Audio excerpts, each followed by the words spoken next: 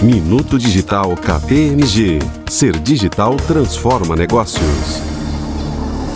O 5G representa uma mudança radical no futuro da tecnologia e das comunicações, em decorrência da ampla gama de usos. Países do mundo todo querem implementar o 5G com o objetivo de alavancarem o crescimento econômico e se tornarem protagonistas nessa jornada. No entanto, apesar do entusiasmo da maioria dos líderes empresariais de tecnologia, mídia e telecomunicações, eles também se preocupam com os investimentos a serem feitos nessas redes e o retorno obtido. O 5G tem 5 recursos principais que devem gerar valor ao redefinir ou criar modelos de negócios: capacidade, confiabilidade, latência, largura de banda e eficiência. Todos eles, integrados, vão proporcionar recursos transformacionais e, quando as empresas dos mais diversos setores os utilizarem, criarão novos modelos de negócios, serviços e soluções, com inovação, entregando estratégias mais rentáveis no futuro.